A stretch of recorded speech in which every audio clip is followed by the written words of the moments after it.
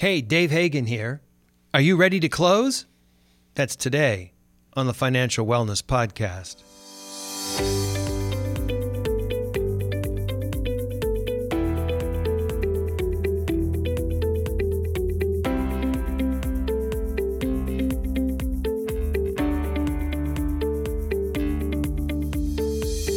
Welcome to the Financial Wellness Podcast, Dave's weekly message to keep you on your path to financial success.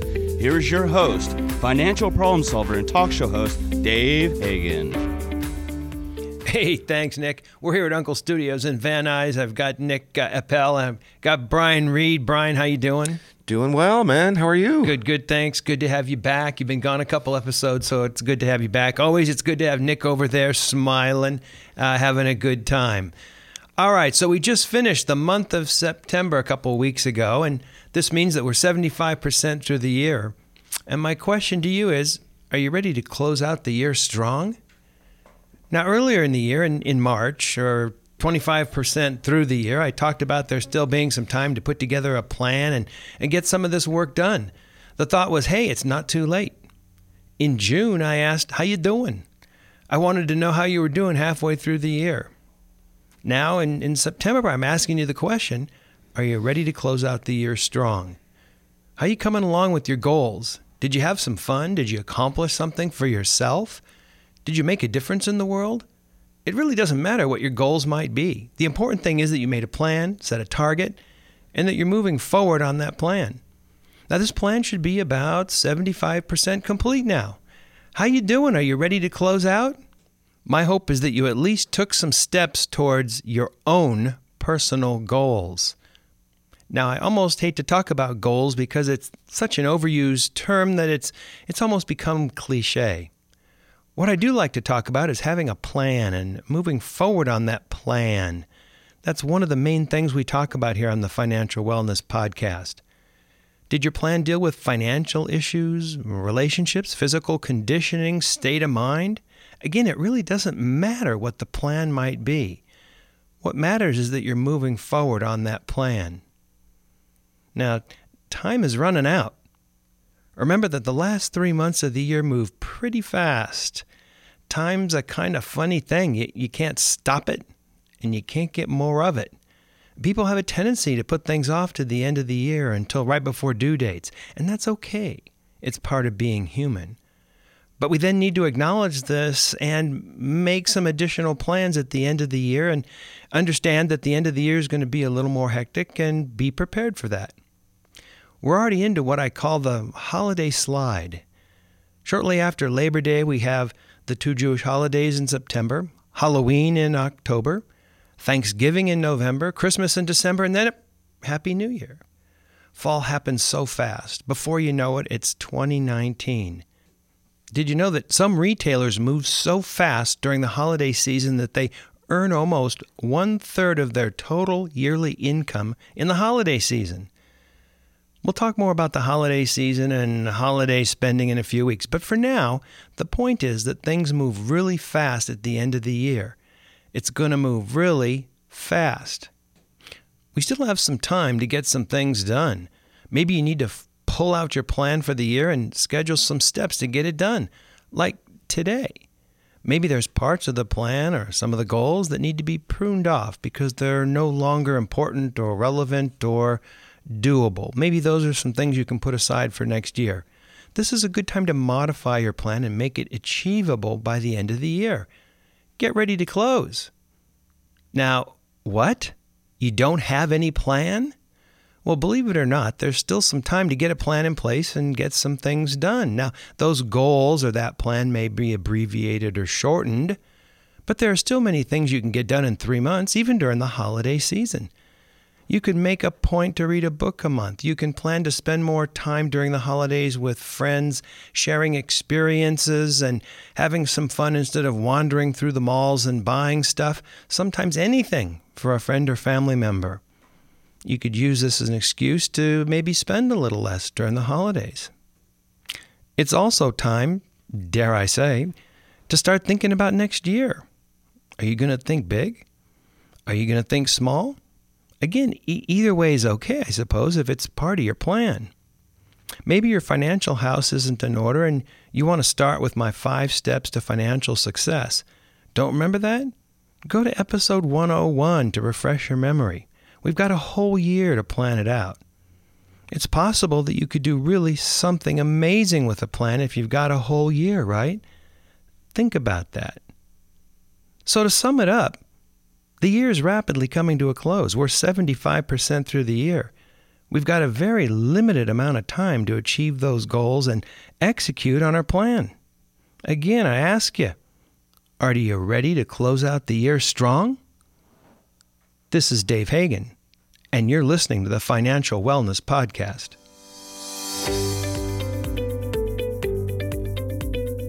You've been listening to the Financial Wellness Podcast, Dave's weekly message to keep you on your path to financial success. If you have a question that you would like Dave to answer on the podcast, go to thefinancialwellnesspodcast.com. You can leave an audio message with one click of a button or type your message into the question box. Either way, it's sent right to Dave's phone. As an additional bonus, each month, Dave will randomly draw from the submitted questions and pick the winner of a free 1-hour personal conversation with Dave to help you achieve your financial goals. Don't forget to subscribe to the podcast so you receive the new episode notifications. Let's listen in now as Dave answers some emails. All right, let's take some emails. Brian, you've got the emails today. I got the email list here. What do you got? First one is, Dave, what are your thoughts about earthquake insurance and long-term care insurance? Thanks, Dave R. Well, Dave R., earthquake insurance. You know, I think if you live in Ohio, I'm not that big of a fan. But if you live in an earthquake zone, yeah, I think so. And that, I think, is your first determination if you're into an earthquake zone. You know, we had some folks from Nebraska come out one time, and we had some aftershocks to one of our earthquakes. And the grandma of the group, she was so shook up at a mild aftershock, she went out and sat on the curb and smoked a cigarette. And it's a little frightening to see Grandma sitting on the curb, shaking and smoking a cigarette. It freaks people out. When you live out here, we go, oh, there's one. There's one, well. Yeah, you go, well, where's the nearest doorway I can stand in? And I hope it doesn't last too long. So it's a lot different when you live out on the coast or in some of the other places that are earthquake zones here in the United States or anywhere in the world for that matter. But if you live in an earthquake zone, think about this. It seems as though we get an earthquake every, 20 years or so. We live on the San Andreas Fault, so about every 20 years. And the last one that we had was in the mid-90s. So if you're thinking that through, we're due. It's time. And I remember the last one, I was here for that. And I was here for the one that was in the 70s. I mean, and both of these were pretty severe. But in the last one, we saw a lot of people that had their home wiped out. I mean, their home was destroyed. Our house was okay, and our neighbors completely rehabbed their house with insurance money. So your house could get destroyed. And if you own your house straight out, you could lose hundreds and hundreds of thousands of dollars. And I think that that's something that you want to insure. I don't think that the earthquake insurance is that much, all things considered, especially when you hold it up against, the value of your structure. I think what you do is you take the yearly cost of the insurance coverage, and you multiply it by, say, maybe 20, which is our frequency of earthquakes. And that's how much money you're going to spend over a 20-year period to protect your house. Now, I know that in the last earthquake, there were a lot of people that just had like a first deed of trust on their house, so they had no equity. And so they said, what do I need earthquake insurance? If I don't have equity in my house, what am I protecting? Yeah, I mean, I'm basically protecting the bank. And so that's another thing to think about. Do you have equity, something that you own in the house that you protect? If someone just has a house and it was destroyed by earthquake, at least in California, it means that you're not going to pay for the house anymore, I guess, and that the bank will take it back on foreclosure. And you might have some tax issues and you might have some credit reporting issues, but you've kind of lost nothing. But if you own the house, there's definitely equity that you need to protect. And in my way of thinking, what you pay in insurance is cheap in relationship to protecting, the value of that structure. Make sure that your policy, by the way, covers, the replacement cost together with all updated codes. I know after the last earthquake, a lot of people had insurance coverage that, provided a certain amount of money to cover the house or the structure, but it was much more expensive than to build a place because the codes had become more complicated and arguably more sophisticated and more expensive to comply with, and they weren't able to get the job done. So I like having that kind of insurance. Of course, the flip side is, I suppose, or another thing to think about is, I hate having to have insurance for every little thing. You've got homeowners insurance and earthquake insurance and medical insurance and long-term disability insurance and at some point you just kind of get insuranced out. You're spending all your money on insurance. But I think that this is a good one to have because I don't know. I think we're due. Now, Dave, the other part of that, and I don't mean Dave myself, Dave R., the person who sent in the email, and I hope you're listening. The other part was this long-term, not disability, but long-term care. Yeah. And really, this is a bigger, more problematic issue, seems to me, than earthquake insurance, because this type of insurance is pretty pricey stuff. And especially when some kind of long-term care issue is starting to come up on the horizon, that meaning typically when you're older. And it's kind of cheap when you're young, but when you're young, this is the last thing you want to think about. And even if you're paying at a reduced rate because you're young, who at 23 wants to pay for, an insurance policy that's going to cover you when you're in a nursing home when you're a bit older? So that's kind of tough. And, when you're 40, 50, it's really tough to get that insurance, and it's really, really expensive. That being said, the cost of long-term care is catastrophic. It's crazy. It's $6,000, $7,000, $8,000, $10,000 a month.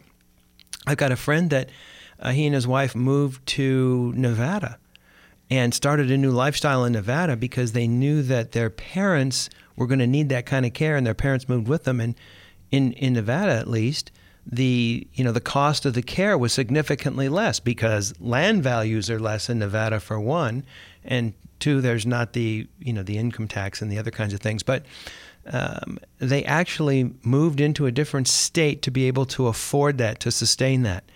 I've seen situations where people's savings and earnings their whole life are wiped out when they have to go into the hospital or some kind of long-term care facility, and every month, drip, drip, drip, their estate gets depleted. And that's too bad. I think that's something that we need to think about or look at as a society. If somebody needs some kind of long-term care, they can be wiped out very quickly. I think a better idea is to have someone stay in their house if they can, but the problem is to have 24-hour care is extremely expensive, and especially with the labor laws that we have here now in California, it's become pretty strict in terms of making sure that people get all the benefits that they're supposed to get. And if you have somebody 24 hours, it means you got 3 8-hour shifts rolling. That's really expensive. I know someone whose mother's estate was depleted $500,000 by needing this kind of care. She stayed in her house, but she needed some care, and about $500,000 went away with some kind of long-term care. Now, I suppose one way to think about it is that's what you save money for, and that's the way it's supposed to be. On the other hand, wow, it seems awfully expensive, and that's a lot of work to have all that money go away, and just because you've got some kind of long-term care needs. I don't know what the answer is, because everything that you're saying makes sense.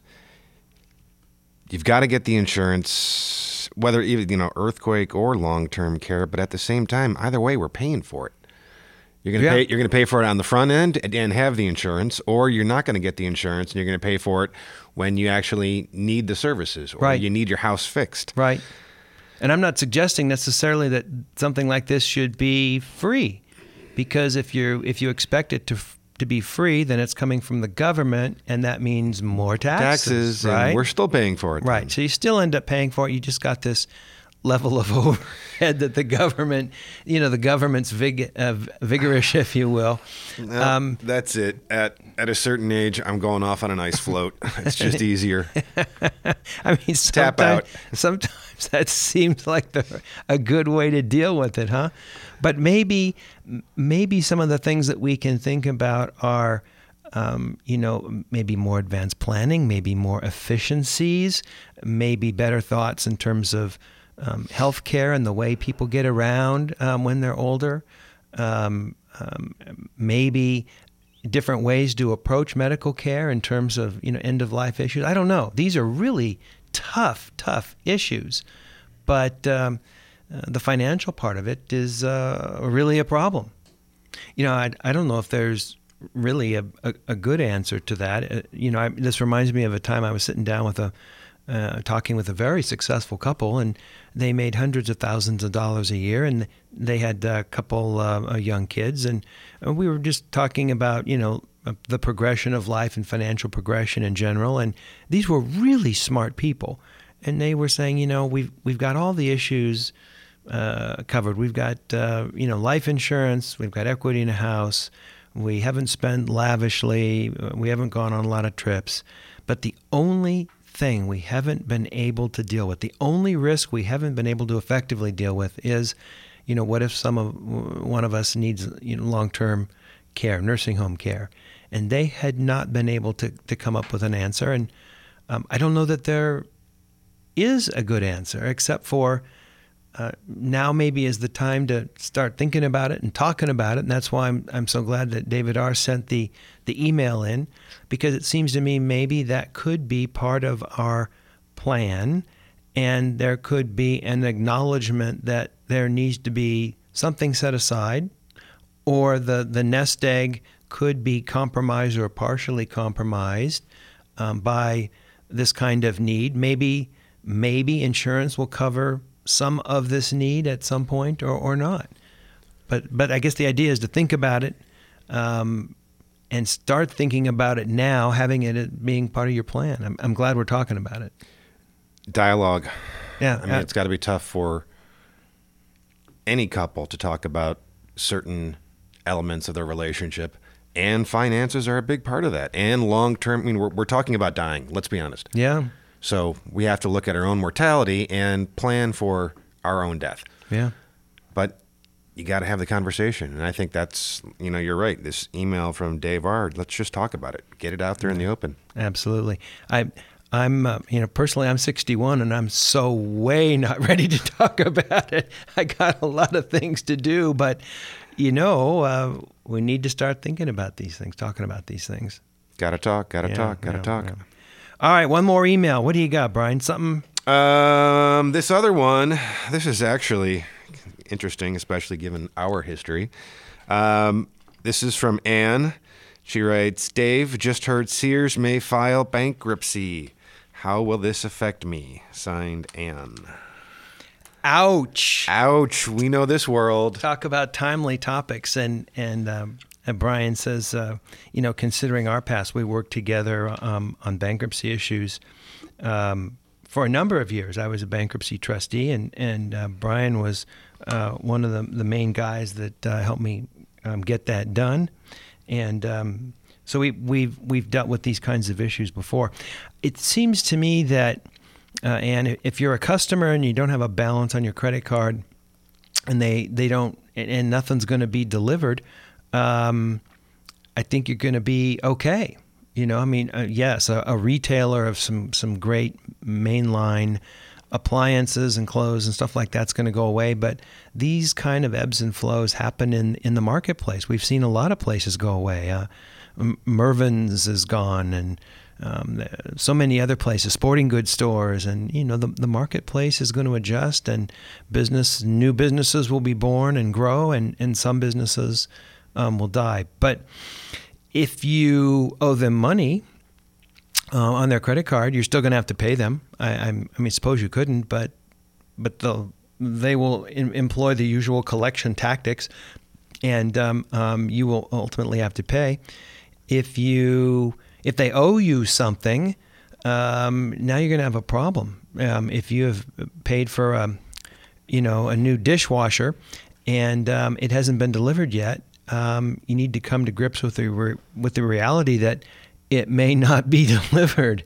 Now, sometimes in bankruptcies like this, there'll be some kind of an interim order from the court saying, look, at items below a certain amount with consumers or customers can still be fulfilled, but maybe not, and it could be months before those kinds of things are worked out. Now, if you're an employee, that's a different thing altogether, because your job's going to go away potentially. Now, some of this depends upon whether Sears will ultimately file Chapter 11, which is a reorganization, or a Chapter 7 where they liquidate. So we don't know what their intent might be at this point. But if they're going to liquidate, it means your job's going to go away. It means that maybe monies that you've got in retirement accounts or through the company, those things could be compromised. If you have some kind of a retirement plan through the company, it could be compromised or reduced. Those are the people that are going to be hit probably the hardest. It means that in a lot of malls, Sears is an anchor tenant, and that tenant, they're just going to close the doors and have a sale over a couple of days and just blow out all the merchandise typically. And those malls are going to take a hit. So the malls are going to get potentially even quieter.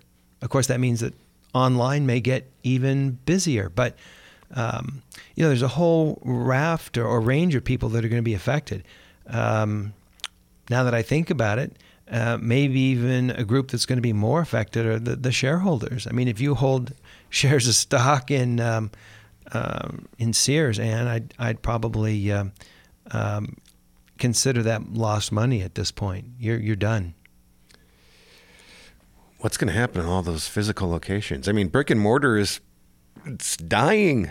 No, it is, and it's kind of crazy. On the other hand, at least from a personal perspective, I'm buying more and more stuff online. It's easier, simpler. You don't have to fight the crowds in the parking lot and the and you can order something at the same price. And especially if you're an Amazon Prime customer, in a couple days it's dropped at the front door in a box. I mean, it's cheaper, it's easier, it's all that kind of stuff. And is that the way we're going to go more and more and more? I don't know. I still think that there's a need for to be able to go out there and look at that dishwasher and open the front door and see what's inside. But boy, we're ordering a lot of stuff online these days. Wonder, maybe that's what Amazon will do. They'll just start buying centers where you can go look at products. You're not going to buy them. I mean, that would be a good idea, wouldn't it? Because there's some things that you need a tactile feel for. I mean, clothes. Yeah. You need to try on a shirt, typically if it's anything of any quality before you buy it. Although I think I've seen ads where Amazon or some company, they'll send you like 5 shirts in a box, and you try them out and you keep just the ones you want and the rest go back. Yeah, I've seen that too. There's right? all kinds of apps like that, and it's high-end stuff, or it's, for someone like me who has no fashion sense, that would be perfect. I guess I should start doing that. Let somebody else pick out Someone could pick out all your stuff for you. You could have a consultant. Look, just a striped shirt with what colored pants and a what tie? I don't know. Just someone tell me what to wear, whatever. Throw it in a box and I'll put it on as long as it fits. Does it fit? Awesome, great, thanks. But it's gonna change. I mean, you remember? I remember years ago, The Gap. You remember The Gap, and you go on and they had cool shirts and jeans and stuff like that. I haven't seen a Gap. I don't know if Gap's still out there. I think I saw a Baby Gap. Okay. The other day. So maybe they still have some stores out there. In our neighborhood, we've just been annihilated by sporting goods stores going out. We had a couple of them close, and now there's like nothing around. So we drive to go to a sporting goods store, or we, again, buy stuff online and it shows up at the door, I think I was looking around to get a tennis racket restrung. Mm-hmm. Went to go look at the Sports Authority, and I was like, wait a minute, nope, they're gone. Mm-hmm. And eventually had to find a little guy. Right. It was just a sole P doing his own thing, and he said, I string tennis rackets. Yeah, an indie shop. Which is, that's great for the indies. I think it's a great thing, but, the big center isn't going to be there as much anymore. It's not there. Things have changed. Anyway, Ann, I hope you're not a shareholder. I hope you're not an employee, and I hope that, they don't owe you on the delivery of a dishwasher or something. But the market will work itself out. There's going to be a lot of pain here, and it's kind of sad to see Sears go away. But thanks for the question. Thanks for the timely question. And maybe in a couple months we'll circle back and talk about Sears again to see how they're doing or if they're doing. Well, I think that's all the time that we have here. Brian, thanks for coming in. It's good to have you. Good to have you back for a couple episodes. Good to be here with you, buddy. No, it's good. Nick, you got to be a little more vocal here. He's quiet like the whole show. He's just smiling, having a good time. He's probably asleep. He's thinking about his law school classes and all the stuff that they're doing to keep him busy. But anyway, it's good to have everybody back around the round table. And check in with us next week. We'll drop down another interesting podcast. This is Dave Hagan, and you've been listening to the Financial Wellness Podcast.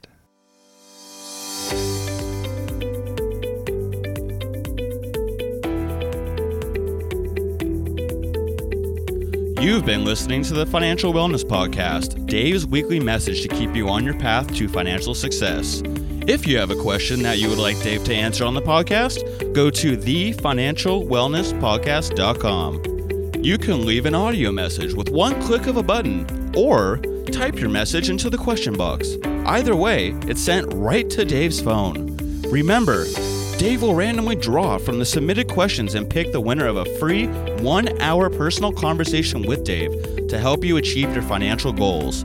Don't forget to subscribe to the podcast so you receive the new episode notifications, or share the podcast via the app with your family and friends. This is your announcer, Nick Appel, wishing you every financial success.